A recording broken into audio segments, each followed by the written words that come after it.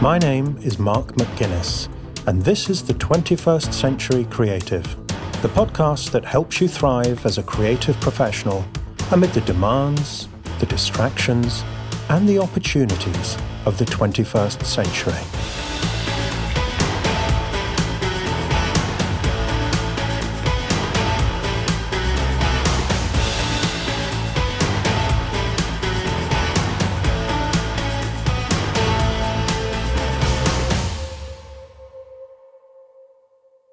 Welcome to the final episode of Season 3 of the 21st Century Creative. As usual, the season feels like it's gone by very quickly. And at the same time, I feel like we've come a long way since Stephen Pressfield got us started on the artist journey all the way back in December. Thank you for all your feedback and encouragement over the past few weeks. It's always great to hear that you're enjoying the show and finding it helpful. And might I ask you, if you have found the show helpful and you want to help it succeed and reach more creatives like you, could you please take a moment to either leave a review on iTunes or to share it with at least one other person who would also find it helpful? I'm doing my best here to make this the best show I can for you, and I can't succeed on my own. So anything at all you can do to help will be very much appreciated. Thank you also to the 21st Century Creative team, to Javier Whaler and his team at Breaking Waves for the music and sound production, to Irene Hoffman for designing the show's identity and the book 21 Insights for 21st Century Creatives. Also to Alexandra Amor for editing the interview transcripts. Some of you have been asking if there will be a Season 4, and I'm pleased to say yes indeed to that. I've already recorded some great interviews for Season 4, so that will be coming to you a little bit later in 2019. In the meanwhile, if you haven't yet picked up your free copy of the companion book, 21 Insights for 21st Century Creatives, then go to 21stcenturycreative.fm/21insights and download it right now. It's a short and hopefully pithy collection of insights to help you thrive as a creative in this crazy century. And as with the podcast, a brief review on Amazon would really help me reach more creatives like you with the book. So this season of the podcast has finished, but remember, we now have a whopping 3 seasons worth of archives for you to explore. So if you haven't yet listened to all of the episodes, go back and dive in at 21stcenturycreative.fm. My coaching practice will, of course, remain open, so if you are an experienced creative, by which I mean you've got at least 5 years or so experience on your creative path, and you want to step things up big time, and you're curious about what I could do to help, then go to 21stcenturycreative.fm/coaching to learn more about my work as a coach and to contact me about an initial conversation. Okay, we are not done yet with Season 3. I have a very special interview to close the season. About 10 years ago, I got an email from Lyons, who I'd come into contact with via my blog. And in that email, CJ told me that sales of her thrillers were really taking off. She was selling hundreds of thousands of books via Kindle Direct Publishing. And CJ kept going until her sales were well into the millions. And we've stayed in touch over the years. So I reached out and asked CJ if she would like to come on the show and share what she's learned from such phenomenal success. I'm very pleased that she said yes, and that means I get to share her story with you today as she reflects on the last decade, how she got started, and what's kept her going as a writer. Before we get to the interview, I'd like to take a few moments to suggest to you that one of the biggest bugbears in your creative life has the potential to become one of your most powerful resources.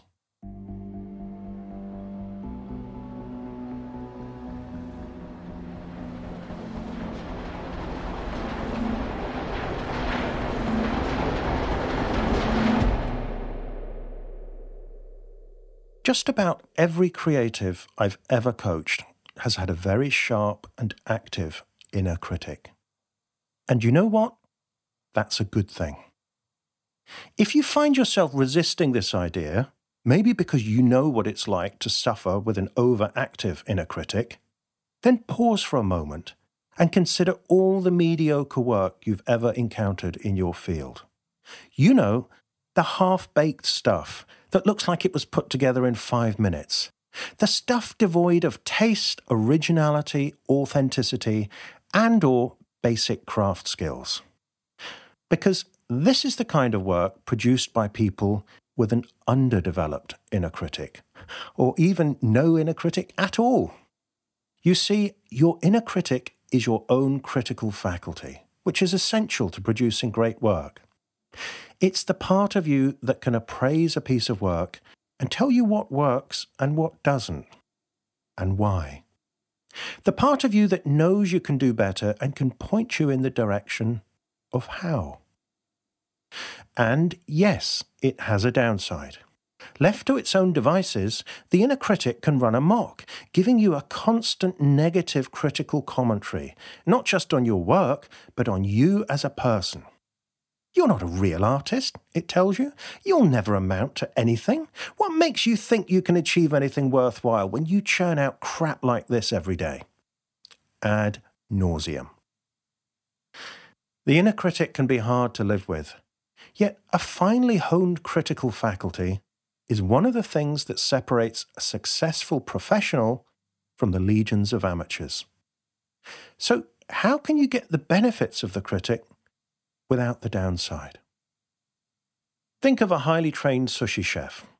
One of his prized possessions is a razor-sharp knife. And yes, it usually is a he when it comes to sushi chefs. The sharpness of the knife is essential for the delicacy and precision of his work, so the knife needs handling with care and attention.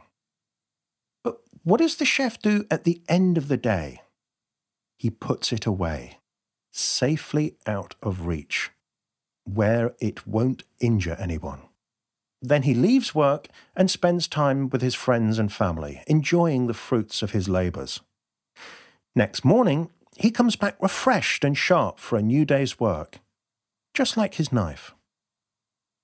What he doesn't do is stick the knife in the back pocket of his jeans, or sling it in his rucksack, or twirl it casually in his hands as he saunters home from work, or use it to point or gesture while he's having a beer with friends or dinner with his family.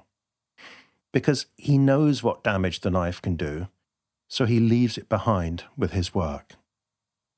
Treat your critical faculty like that sushi knife. Keep it sharp and finely honed by keeping up with the latest work in your field, as well as learning from the old masters. By engaging your peers in discussion about the merits of the work you discover. By reading critiques and reviews of other creators' work and thinking critically about what you read. By getting expert feedback on your own work. By learning to assess your work with a coolly objective eye, not an overcritical one. By writing articles or giving talks about your creative heroes, articulating just why you think their work is great. The more you consciously exercise your critical faculty, the more you take ownership of it, and the less likely it is to manifest as a low-grade, nagging voice at the back of your mind. Be particularly watchful for the fatal shift from critiquing a piece of work to criticizing yourself. Whether or not you're a real artist or a deluded amateur isn't for you to decide. What is up to you every day is to get better at appraising your work and making it better. And at the end of each day, put your knife away. Let go of the urge to critique and don't take it so seriously. Give yourself the benefit of the doubt until tomorrow morning, when you can start afresh.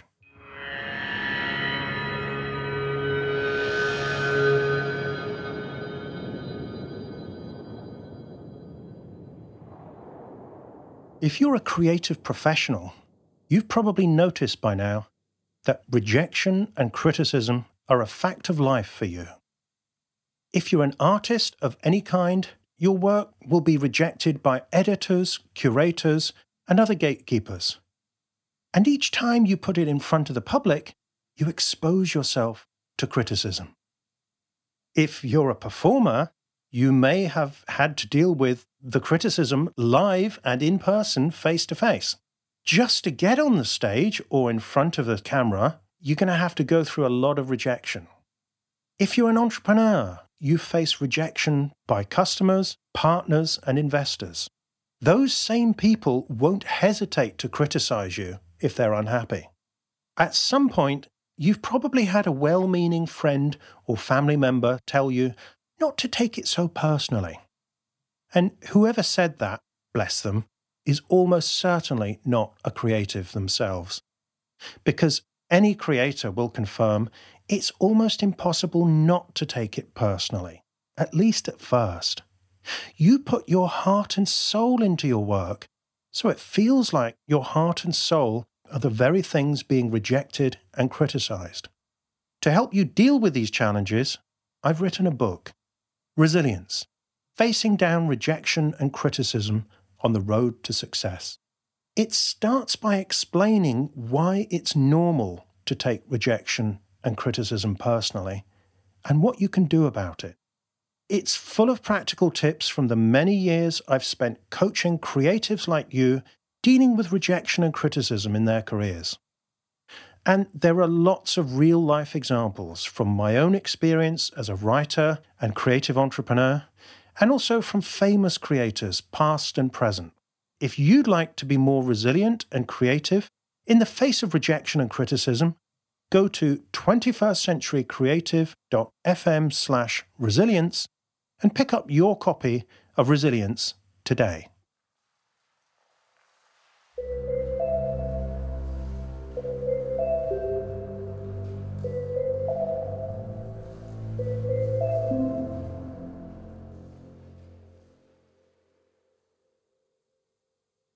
C.J. Lyons is a New York Times and USA Today best-selling thriller author who has sold more than 2.5 million books.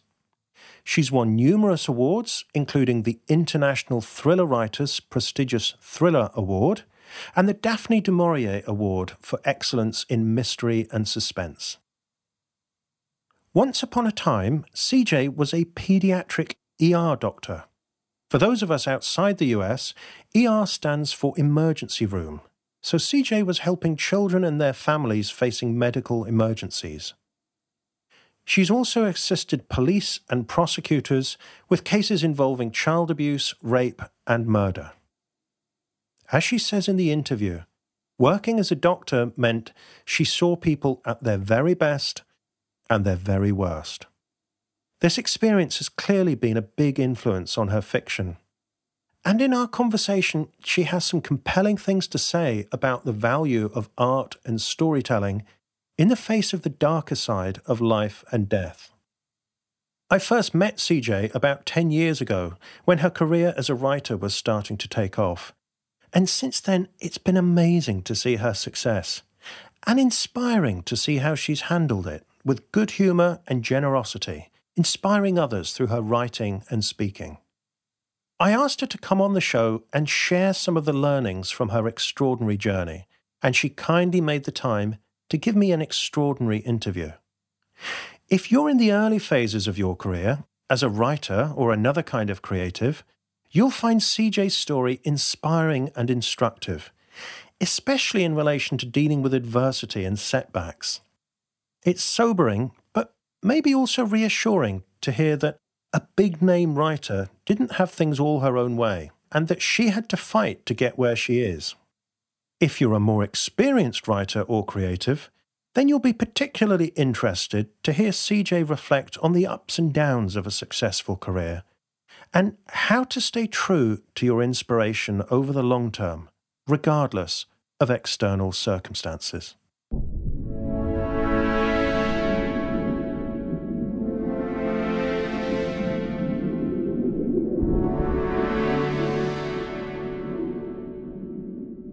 CJ, when did you first realize you wanted to be a writer?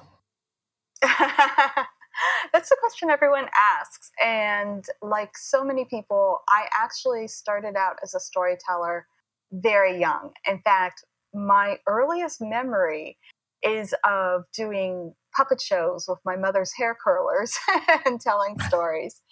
And I went to a Catholic school, and the nuns were always very distressed, and I was in timeout quite a lot because to their mind, I had difficulty discerning the difference between a lie and telling the truth. And really, it was like, well, no, I know what the truth is. I just think it's much more interesting if we go in a different direction. Mm-hmm. And I would tell stories.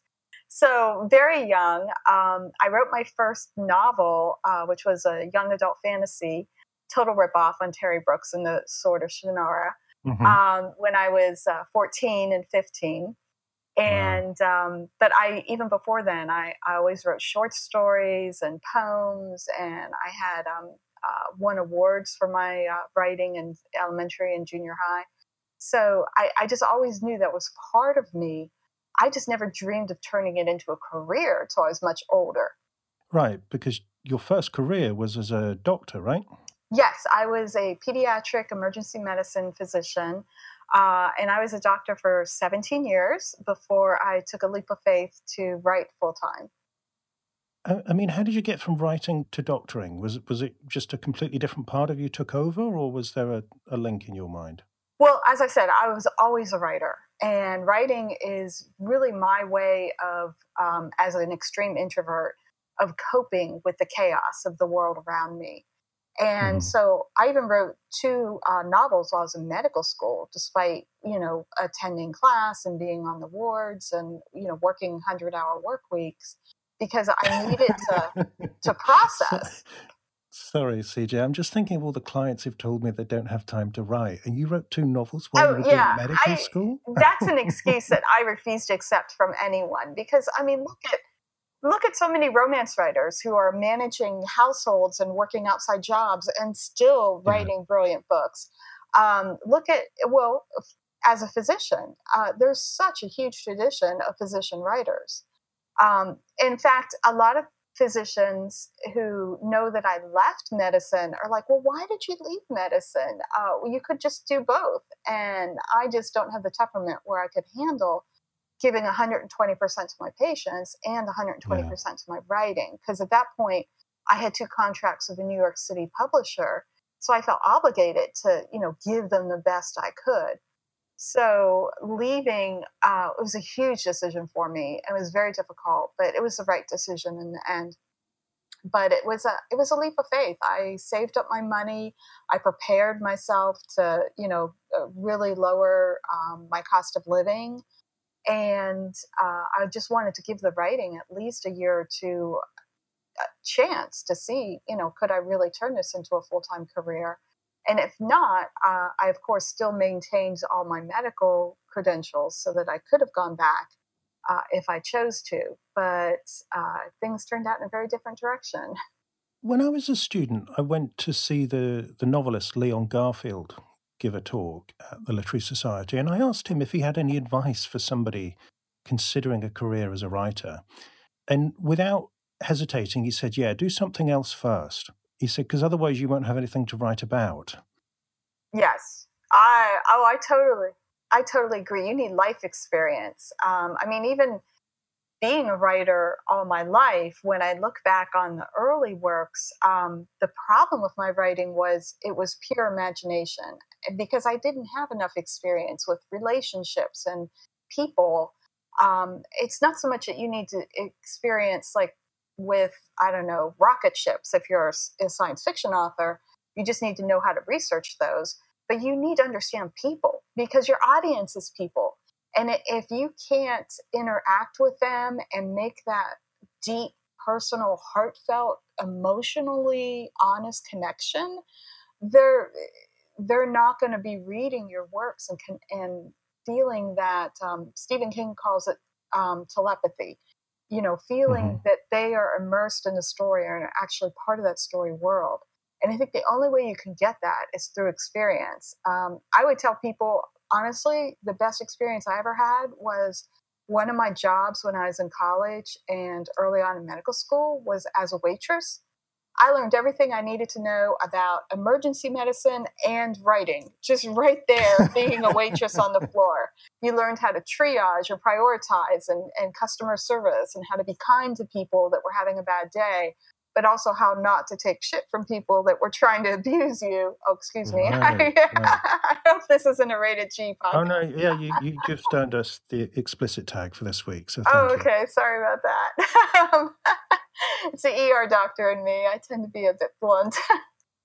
It's fine. So the rule is on the show, you can always swear as long as it's artistically justified. So. Oh, there you go. So waitressing prepared you for being an ER doctor. I mean, you must have seen a lot of life in both of those jobs. Yes. And I saw in the emergency room, you see people at their absolute worst point of their entire life, but you also see them at the absolute best. And that's where I came up with this whole concept that has driven and is really the theme that runs through pretty much all of my work, which is that heroes are born every day. You don't have to be a Clark Kent or a Superman. You can actually be a hero just by finding the courage to stand up for the people that you love or for the beliefs that you love. And I got to see that in the ER all the time.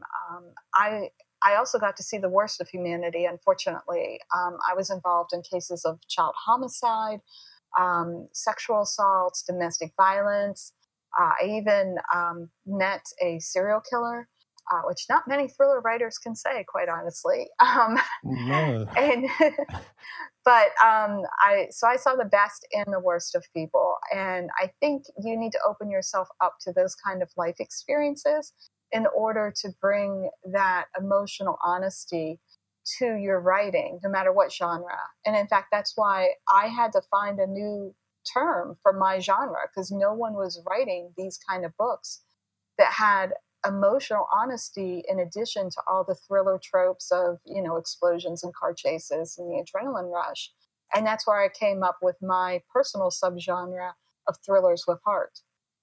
Say more about that subgenre, because I think it's a really interesting point, because a lot of thrillers take place in a universe where there aren't really any consequences emotionally. There's lots of explosions and fights and chases, and it's all very macho, but the hero dusts himself off, and it usually is a him, as if nothing's ever happened. So what were you trying to do with this new twist on the genre?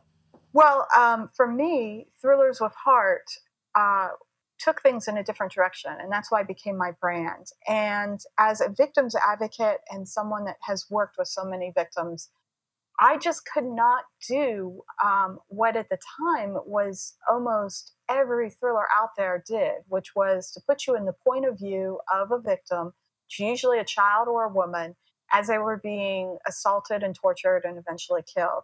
And that was like the opening chapter of like almost every thriller out there during that time. Now, remember, this was, over a decade ago. And I just could not see that. It felt like it was taking advantage of these victims instead of really addressing their experiences and the cost to real human life that violence takes. And I've been unfortunate enough to have violence in my own life.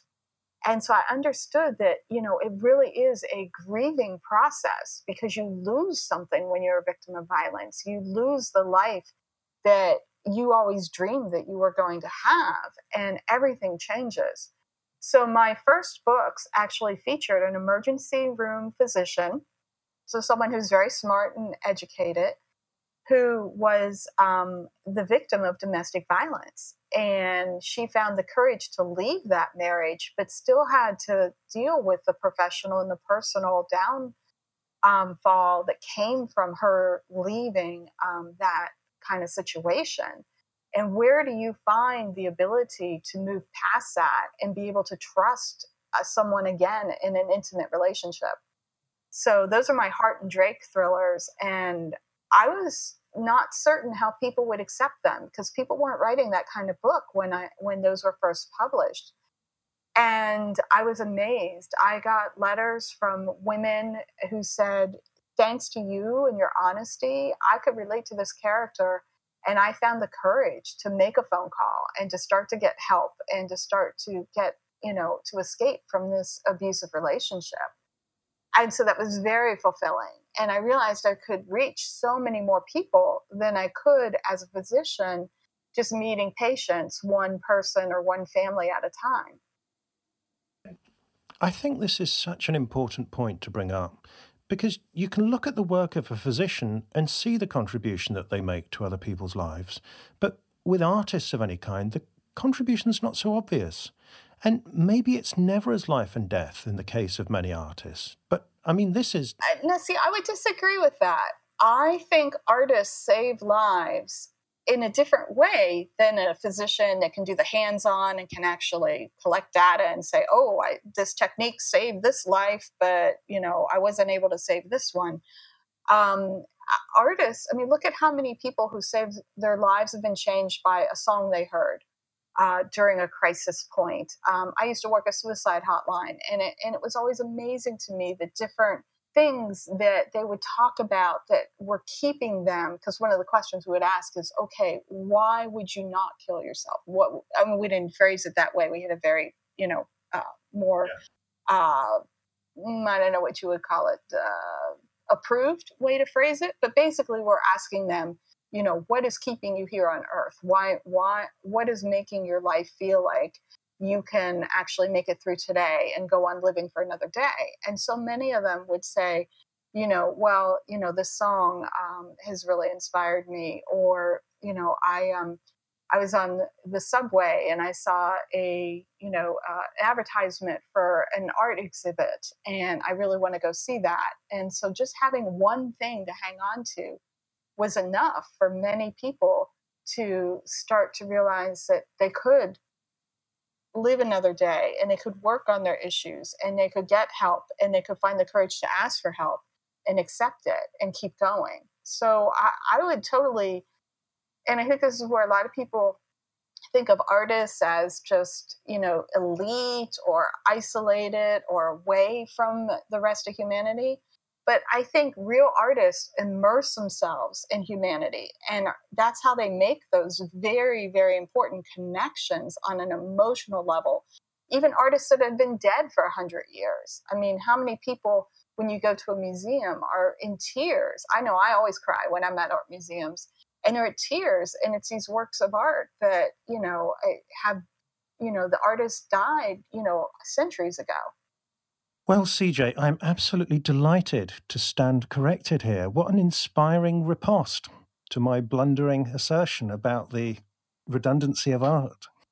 Well, I wouldn't say blundering because, unfortunately, it is a common misconception. So, CJ, you said as a doctor you got to see the best of people and people at their worst. And that's making me think of something that's been on my mind, the last few days thinking about this interview, because whenever I speak to you, you're always charming and upbeat and so positive and inspiring, and yet you write about the most horrific subjects. How do you stay so upbeat in the face of, the really gruesome facts of life? Well, I think a lot of that comes from not just observing people at their worst moments, but also living them myself, and realizing that there is such a wealth of untapped strength and power and decency that normal people, everyday people that you'll never see, like, in a headline in the paper or, caught on a YouTube video, that just normal everyday people can step up and be heroes. And the thing is, yes, there are terrible, terrible things in my books, but I never show any gratuitous violence, even when there is violence, and I try to be very honest about the implications of the violence and the consequences to the people. My books all have happy endings, but the happy ending comes at a cost. It's not going to just be the glossy ride off into the sunset. There's a price to pay, just like in real life.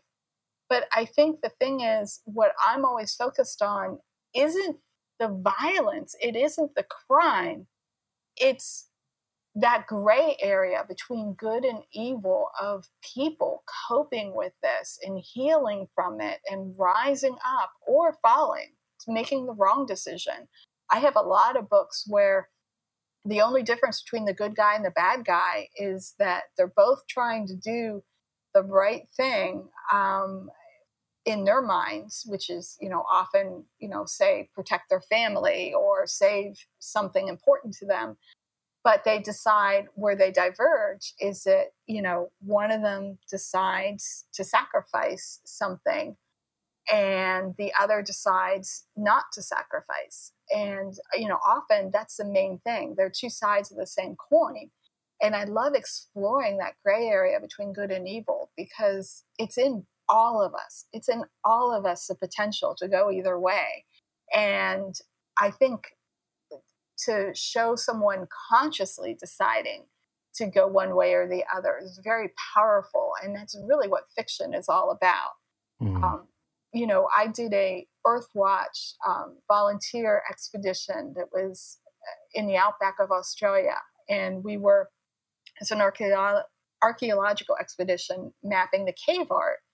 And we carbon dated it back. And so here's this cave art telling a story via paintings.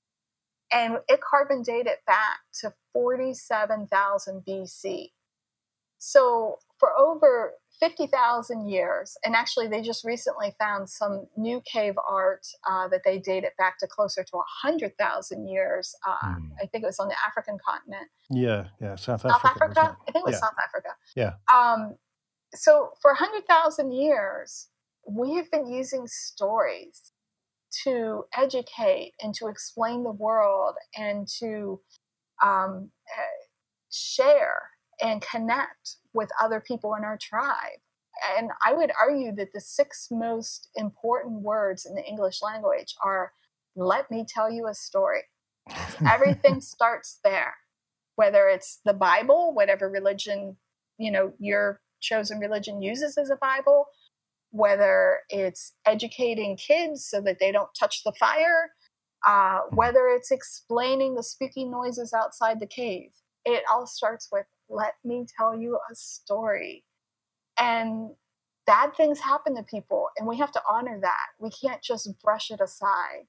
But we also don't want to use it as just gratuitous, titillating, almost semi-pornography. In fact, when I started writing thrillers, there was a term that they threw around to describe thrillers. They weren't held in the highest regard at the time.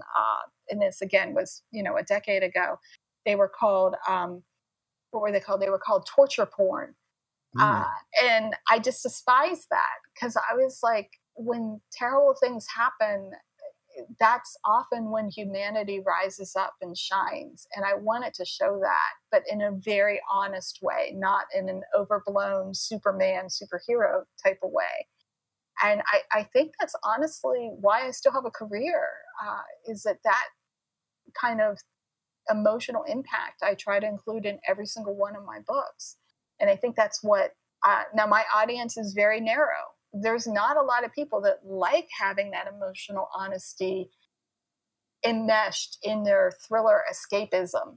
Because, let's face it, like Lee Child's Jack Reacher, basically a Paladin character, but, people want to dream about being the Lone Ranger, but they don't want to necessarily dream about, what kind of pain that might cost. Yeah. They want the fantasy. And that's fine. That's what entertainment is. But for me, my particular audience for my form of entertainment that I promise them with my Thrillers with Heart is that, you are going to get some pain and suffering before you come out the other end. But you're going to also get that uplifting, courageous, everyday people becoming heroes that hopefully, pays off the pain and suffering of the crime. And, I always make that promise that you're going to get the thriller part, but you're also going to get that emotional heart.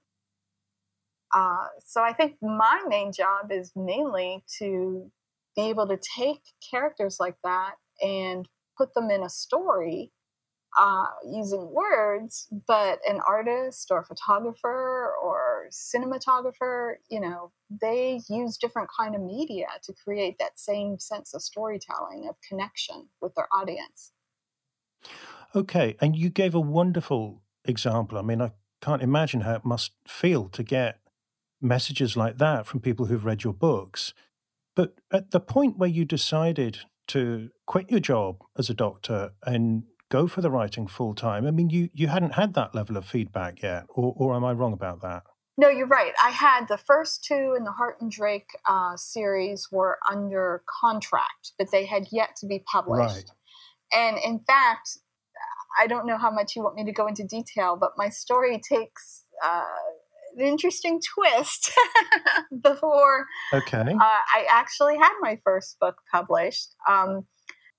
I had already quit my job as a physician. I had moved 1,000 miles away from home because here in the United States, at least, the idea of a writer getting a mortgage is fraught with a bit of peril, shall I say. So I figured, well, if the writing takes off, where do I want to live? And basically, I didn't want to shovel snow anymore in Pennsylvania, so I moved near the beach. Uh-huh. And so here I was, 1,000 miles away from home and family, left everything behind, made a clean break. But my first book is coming out, and then it wasn't. It was canceled by the publisher because of cover art, something I had no control over, no input on. I had been telling them for months that the cover art didn't work. And it wasn't until the vendors, Barnes & Noble, Borders, Books A Million, the Walmart, saw the actual cover art, which wasn't revealed to them until right before the book was due to be released. And they canceled their pre-orders. And their pre-orders were significant for a debut author because they had an advanced reader's copy of the actual book. And so they fell in love with the books. But the cover art, they just couldn't abide. And they told my publisher, change this cover or, we're going to pull our orders. And my publisher said, well, we have an award-winning art department. We stand by them. And of course, the lowly debut novelist that has absolutely no power in the traditional publishing system gets caught in the middle. So my career should have ended before it started because, those first two contracts were canceled. My book was dead. Forget about it. So you'd quit your job, you'd committed, and then the publisher bungled. Basically, yeah, that's my point of view. I'm sure they would have a different alternative story. Or let's say Barnes & Noble and the publisher between them, right? But, no, I have to admit, the bookstores were right. This cover for a debut hardcover thriller novelist was designed to literally make people nauseous and seasick when they looked at it. It was shades of bile green that shimmered like silvery. And there was a little picture on the cover, but it was free stock art from Microsoft. So it was very common. And they washed all the color out of it and turned it also into shades of bile green. So even when you were like reading the title or the wonderful cover quotes I had from people like Sandra Brown and Lisa Gardner and Tess Gerritsen, and you literally got seasick trying to read the cover. So who would spend a hardcover, at the time it was like $25.99 US for a hardcover. Who would spend that on an author they never heard of to literally take home a book that was going to make them seasick every time they looked at the cover art? I mean, so they had a point, I have to admit. Yeah, I must admit, it would give me pause for thought. And, I want to highlight this as well, because it's easy for people to look at the success that you've had and say, well, it's all right for CJ and people at that level. But going through an experience like this is part of the price of success, right? Yeah, I mean, I started out, I had a nice debut deal and a second contract already under my belt, but then suddenly I had nothing. So in a way, I was worse off than many people because, I had put all my efforts and energies into this one series, the Hart and Drake series, that suddenly appeared as if, that was all wasted, that it was not going to go anywhere. It had already been reviewed and the advanced readers copies had circulated. So there was no way another publisher would pick it up. So what to do? Here I was, I suddenly had no job, no income other than my savings, what to do? Well, what did you do? I wrote. That's what I always do. I told you, it's my way of dealing with chaos and understanding it. And here's the funny thing that shows you that karma is a bitch. The book I wrote during that time until it was actually editor or publisher at Penguin called me up and asked me to create a medical thriller series specifically for Penguin. And that became my actual first traditionally published books, the Angel of Mercy series. But before that happened, the book that I worked on and that I just poured everything into in response to, basically having the rug pulled out from under me on my debut books was Blind Faith. And that book, when it was eventually published, it went on to debut at number 2 on the New York Times bestselling list. It stayed on the New York Times list for 6 or 7 weeks. I can't quite remember. And won the Thriller Award, won an RT Reviewer's Choice Award. It went on to just do really wonderful things, despite the fact that it was self-published. So it was kind of like me having put such heart and soul into that project after coming off the devastation of, my traditional publisher saying, "Oh, we're just going to cancel your career. You're worth nothing to us. We're not even going to fight for your books." To just within a couple years, achieving that just felt so validating. I just really, it's hard to find the words. And it was all due to my readers. I wrote the best book I could, but it was my readers passing it on and giving me word of mouth and just getting behind that title that really did it. So at what point did you start considering self-publishing? I mean, you'd landed the deal, you knew you could play in that arena, and at this time self-publishing was very much still a new thing, right? Oh, yes. This was before Kindle even had the KDP platform out. But what happened was my first book from Penguin came out in 2008, and that's the Angels of Mercy Medical Suspense series. But despite the fact that I already had the books written, they asked for 4 books in that series. What happened was they decided to only put out 1 book a year. And after that first book came out, which it was a national bestseller and it won several awards, readers found it and they wanted more. And they want it more now. And so I was like, well, how can I keep my readers happy? Which turned out that was the best question for me to ask, because that became the foundation of everything I have done as a publishing professional, is what will make my readers just jump for joy and dance with delight and want to tell all their friends about my work. And that's very different from how many people approach the business. But for me, that was the perfect question to be asking. So I realized, well, that there was this new KDP platform, and I read several people and bloggers that were using it, and that there was a lack of Kindle books, and people were embracing the idea of reading outside of print books.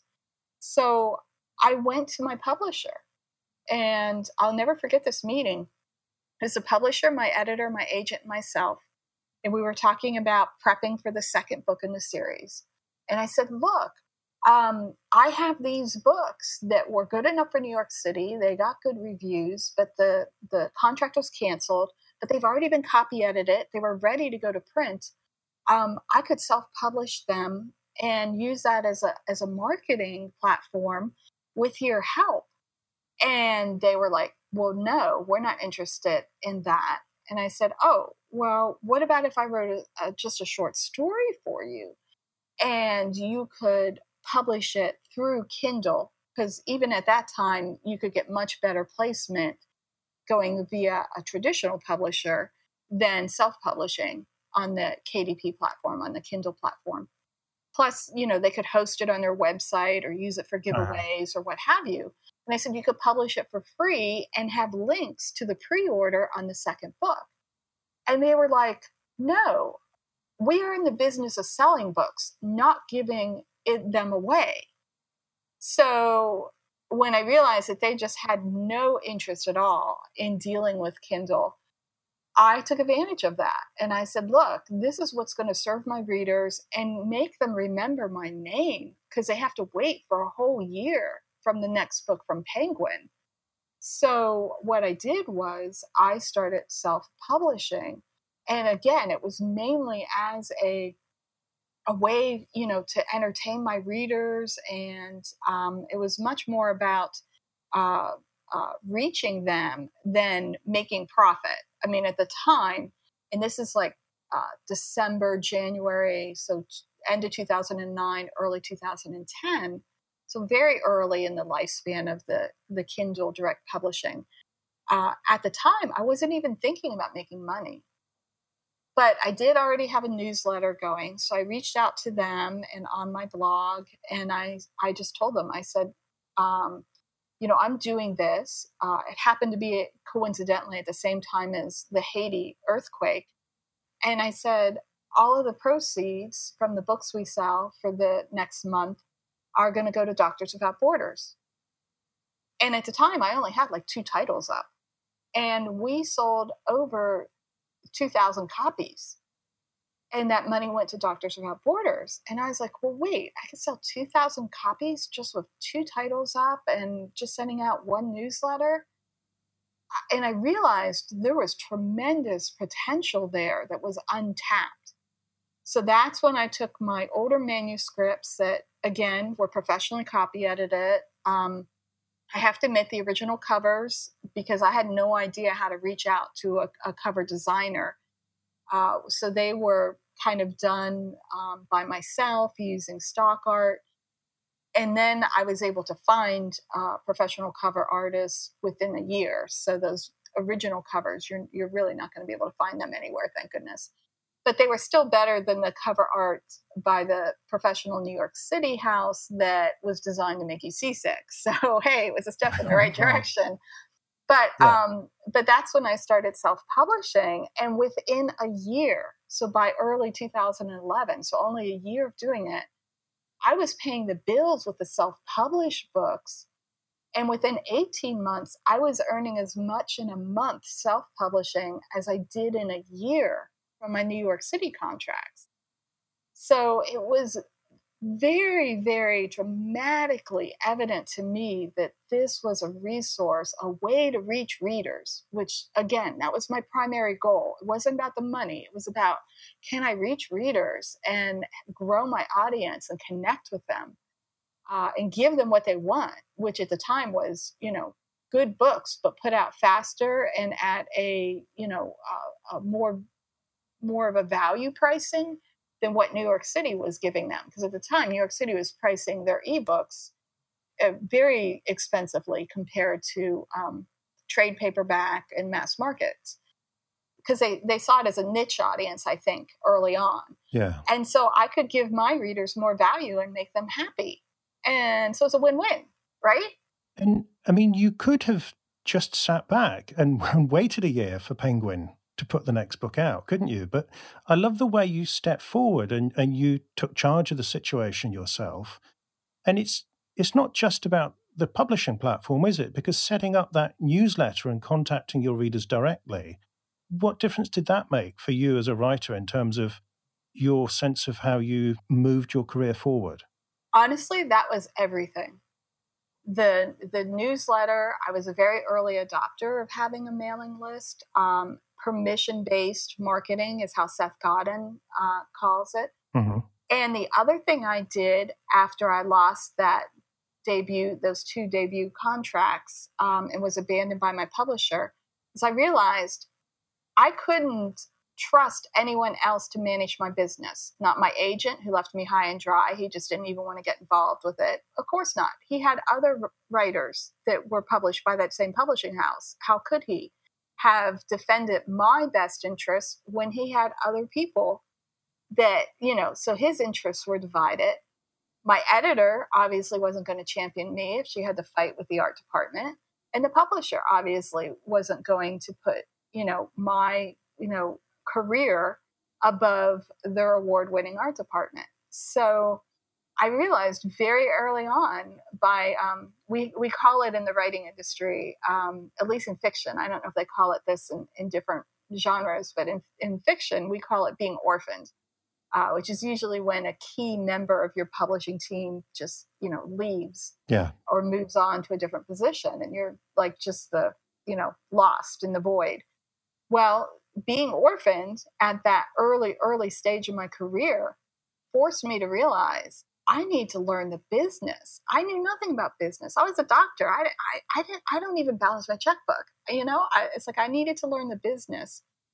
And that's when I actually found you in Lateral Action. And I took at the time it was titled the Creative Pathfinder course, which was brilliant. Right. I highly recommend it. So folks, that's what's now called the 21st Century Creative Foundation course. Originally was called the Creative Pathfinder. So I'm very glad that I put that out and met CJ through it. Yep. And then because of some of the resources that you recommended, I found Seth Godin. I still follow his blog religiously.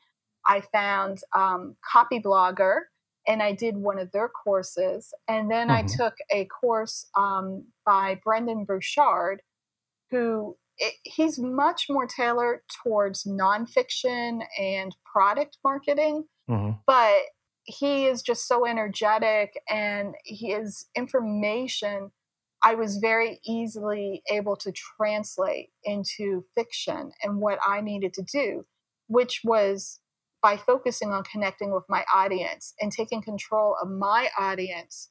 Instead of letting the publisher tell me who my audience was, I told them who my audience was. And in fact, in future book contracts, we would have meetings and I would pull out my demographics and I'd say, listen, my readers are 65% female. They skew over the age of 34. Most of them have gone to college, and over half of them have gone to grad school. This is how much they make a year. I could give them all the demographics. And I was in a meeting like that, and one of the publishers, this is a major New York City house, looked at my information, and he turned to me and he said, "Where did you get this? Who did you have to pay to get this?" And I was like, "It's free. It's called Quantcast. How come you don't have the numbers to give to me?" It's like, why do I have to tell you this information? This is your job. You should be telling me. But they just don't know that. To them, their audience are the buyers from the major bookstores. And my audience is the individual reader. I mean, I care about every single person that picks up one of my books. And I love hearing from them and connecting with them. And so I nurture that. And big conglomerates aren't used to nurturing anything. So there's two really important things I want to highlight here. Number one is week in, week out, I hear creatives saying, well, I just want to find someone to take over the business side of things for me so I can get on with doing the creative stuff. And when you listen to a story like this, it's scary how badly your career could have gone down the tube. If I let the professionals... If you let the grown-ups and the professionals handle it. Yeah. Because folks, A, they don't necessarily know better than you, and B, it may not be that they have bad intentions, but they have other priorities. Yes, and I think that's important to understand. I mean, I still partner with New York City Publishing. In fact, my next book coming out in November is from HarperCollins, and it's a young adult thriller called The Color of Lies here in the U.S. I partner with them because to build a platform and to find a young adult audience from where I sit now today, is so much more time consuming and takes a lot of talent in arenas that I am not talented. So it would not play to my strengths. Mm-hmm. Uh, so I let them do that heavy lifting. Now I'm take a significant pay cut because they take 90% of the profits. Yeah. And my advance is smaller than, I make less on a young adult book than I would if I self-publish an adult thriller. But I love writing these books and I want them to reach an audience. So if I have to give up something, that's a creative choice to me more than a business choice. If it allows me to reach an audience with these books that I love writing, then I'm happy to do it. If you're looking at it strictly from a business choice and you're looking at the spreadsheet, that may not make sense. So you have to decide what kind of creative professional you are and where your strengths lie. And, do you need the money right now today to feed your family? Well, then you're going to go down a different path than someone that is, they have adequate funding and they can take their time and kind of nurture that audience and they understand that they want something different. That's one of the wonders about being an author today. Also, other creative artists. I have a friend that's a professional photographer, and the internet has changed how she can reach people around the world with her artwork instead of just the people that would walk into her art gallery. So I think you have to decide what kind of creative professional you are and where your strengths lie. And for me, my strengths lie in the storytelling and connecting with my audience. So that's where I still do my mailing list and my newsletters. Now, I am not good at social media, though. That kind of instantaneous 24/7 connection, I just can't sustain. I am a hermit at heart. And so, no, I'm not good at Facebook or Instagram. I keep those very professional. They're pretty much, all focused on the books or topics that the books deal with. You're not going to find anything about my personal life on there. But there's other people that are more extroverted that they love that. That's like to them the ultimate connection with their audience. So you have to weigh these decisions based on how much of your time and energy they're going to cost, almost as much as, well, actually, in my case, more than how much money are they going to cost. So I think it's a very interesting idea that's different from traditional business philosophies. So the whole idea of being a creative entrepreneur, it's so different than just learning marketing or just learning budgeting or just learning how to hire people. You can make money, and actually there are some very well-known writers out there that have made tremendous fortunes where they will admit they don't even write their own books. They were marketing professionals and they know how to reach an audience. And so they hire other people to write the books for them because to them, that's the least important part of their business.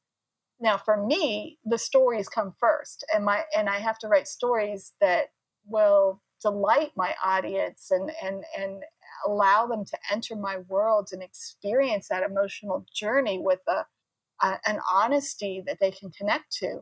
So I come at it from a totally different direction. But that doesn't mean that any one of us is right or wrong. You have to figure out what's right for you. I think this is so important and very wise that you need to know yourself, what you're good at, what you love doing the most, and you need to know who you're trying to reach. Well, that's actually the 3 secrets that whenever I teach, that's what I always tell people. There's 3 secrets to success. Mm-hmm. Know yourself, know your story, know your audience. Right. And if you can nail those 3, you can create your own path. Now, everyone has to measure success because they know themselves and they know what they need and they know their strengths and they know their weaknesses. There's no, I just cringe sometimes when I see some of these online courses that are guaranteed to, make you a bestseller or blah, blah, blah. It's like, well, they're great for some people, but there's no one answer for everyone. And I think it's important because this isn't, like the business of making nuts and bolts or, a gadget where there's one way to make the gadget, and that, you put that on the assembly line and that's it. When you're talking to creatives, no, there's no one way of creating, but there's also no one way of being a creative entrepreneur and running your business.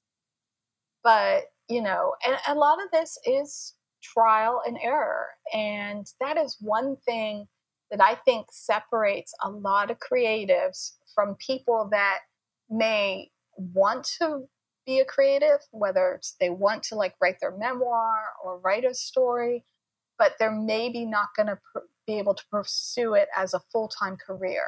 And that is, creatives, we aren't afraid to fail. We see each failure as a learning experience that will help us to be better and to raise the bar on our next endeavor, and show us where we need to improve. I'm a lifelong learner, as you know, because we've talked about this before. So I am constantly taking classes on all sorts of bizarre topics. Like right now, I'm taking an online class on the history of the Irish language. Now, I don't sell my books in Ireland. I know nothing, but I love the poetry of the language, and I'm taking another class on cryptology and code breaking, which may or may not go into any of my books, but it's just fascinating. And I'm taking another class on cooking. So it's like when you approach life in that idea of, I want to get these experiences, and part of having a life experience is letting yourself fail. I mean, like I said, my career as a writer should have failed. I mean, I was technically a failure. I had no income from my chosen profession of writing. And I had left behind a very good profession. The income wasn't great because I was a pediatrician and we aren't paid much here in the United States. But, money aside, it was a very fulfilling profession that I loved. And my first step, not by choice, was to be a failure. Well, you have to learn from that. And that's why I love it that, the book I wrote during that time of basically grieving my career as a writer was the book that, has sold over 250,000 copies and has, gotten such critical acclaim. Because to me, that was so validating that, no failure has to be a failure. It's a step. It's a step in a process. Okay, at this point, CJ, you've sold goodness knows how many books, and you've won lots of awards. You've hit the bestseller lists over and over again. So in terms of external markers, it doesn't look like there's a lot left for you to achieve. How does that affect your motivation, or does it affect your motivation these days? And what is important to you these days about your work? Okay, I love that you asked this, because this goes back to the fact that there are so many paths, and you really have to know yourself as an artist or as a creative, and what is your definition of success. For me, if you looked at my sales numbers over the last 18 months, you would say, oh, she's a nobody. She's a has-been. She's not selling that great. And you would be right if you only looked at the sales numbers. And a part of that is because right now, so many people are entering the self-publishing arena, and many of them excel at marketing. And so they know how to inundate, the audience with their product and get that visibility. And that's something that, quite frankly, I have never been able to master. Like I said, my Thrillers of Heart are designed to reach only a small niche audience. They're not designed for everyone that's out there on Kindle buying a book. And I'm still able to keep my niche audience very happy, but I have not been able especially around the last 18 months since Kindle Unlimited. Well, I guess it was more like about 2 years since Kindle Unlimited came out and just created this tsunami of content that makes it very difficult to get any visibility, any traction on the Amazon algorithms. So I can still reach my readers, that core niche, but it's been very difficult to grow past that. And if this was early in my career, I would find that extremely frustrating. And I would be spending time and energy and learning alternative ways of perhaps marketing or maybe writing faster, maybe providing more content would have been the answer I would have chosen. But I'm lucky enough that because I came in early when Amazon had less than 1 million books in its catalog, and I was able to get that visibility and reach more customers because of that, more readers, that I have that kind of opportunity to sit back and relax and just focus on my work. I'm constantly taking classes and trying to learn how to increase my impact through my writing, through the actual words on the page, instead of learning how to handle the spreadsheet and data managing of Facebook ads, for example, or AMS ads. That's just beyond me. And so I've decided, and it's a personal decision, and everyone has to, make the decision that fits with their definition of success. I've decided for me, the best way for career sustainability is actually to step back. I've turned down most speaking engagements. So I said yes to you because we've known each other for so long, but most podcast interviews and teaching opportunities, I've started saying no to. My blog that I had for writers was called No Rules, Just Write, WRITE. But I closed that down after hackers took it down. And I realized that was a blessing in disguise because it was becoming so hard to find the time to give it the energy that it deserved. So now I direct everyone to places like thecreativepen.com or Lateral Action. And that's great because I can just refer them to people that are doing it the same thing, but marvelously. So I've decided myself, as my personal decision, to concentrate on my craft. How can I keep raising the bar on my books? And part of that might mean publishing less often and not making as much money. And that's okay. I'm at a point where the money sustains what I needed to sustain. But that may not be a viable option for someone early in their career. So you do have to take all of those pros and cons and understand the different paths to success and see where you measure success. So, CJ, this is now the point of the show where I invite my guests to set the listener a creative challenge. So something to do with the theme of today's interview and your work that our listener can go and do herself or himself. Okay. So I alluded to the fact early on that I chose for my business pathway or guidelines that every decision had to be focused on my audience and what would excite and delight them and make them jump for joy and tell their friends about my work. So that's going to be my challenge to you guys. I want you to go out there and I want you to think of one thing, just one thing that you can do that would give such added value to your audience and excite them that they want to share your work with all of their friends. So it might be, if you're a visual artist, it might be creating, one specific piece of work that you could offer as a free download for a desktop or, a free print that they could get and take home and frame. For a writer, it might be creating something targeted to your audience that is something that you can give them. You can just gift it to them. There's so much. I just can't even emphasize the amount of uplifting creativity that springs when you give something away to your audience and you start getting the feedback from them that how much they appreciate it. It just creates this bond that cements you to them on an emotional level that no amount of advertising or marketing money can buy. So that's my challenge to you. Find one thing that you can give your audience and just give it with an open heart and open hands and just be as generous as possible and invite them to share it. And I want you to be open to that and see what kind of feedback you get. Beautiful. Thank you. So, CJ, last question. Where can people find you online? And also, you've written so many books.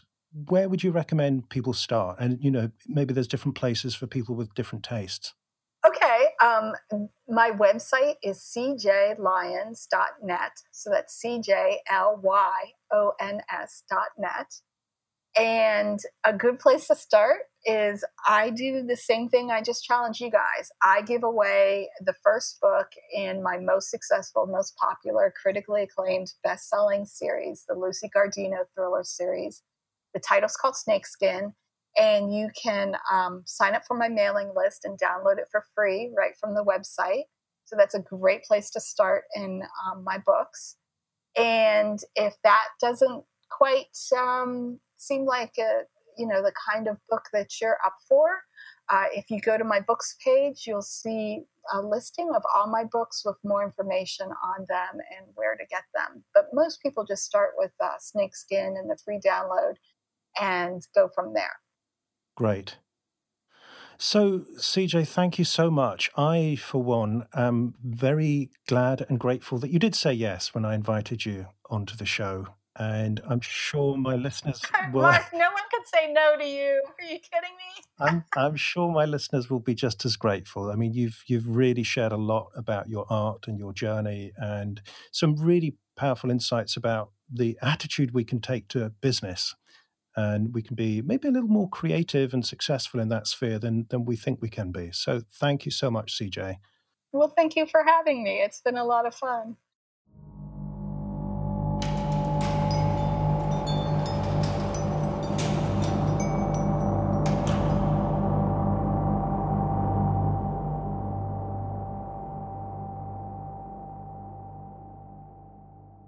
You have been listening to the 21st Century Creative, hosted by me, Mark McGuinness.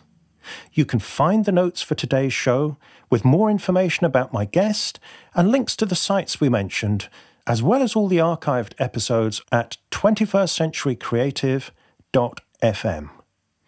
If you enjoyed the show, then I hope you'll subscribe in iTunes, and I'm always grateful for your reviews, and also for sharing the show with your friends and followers.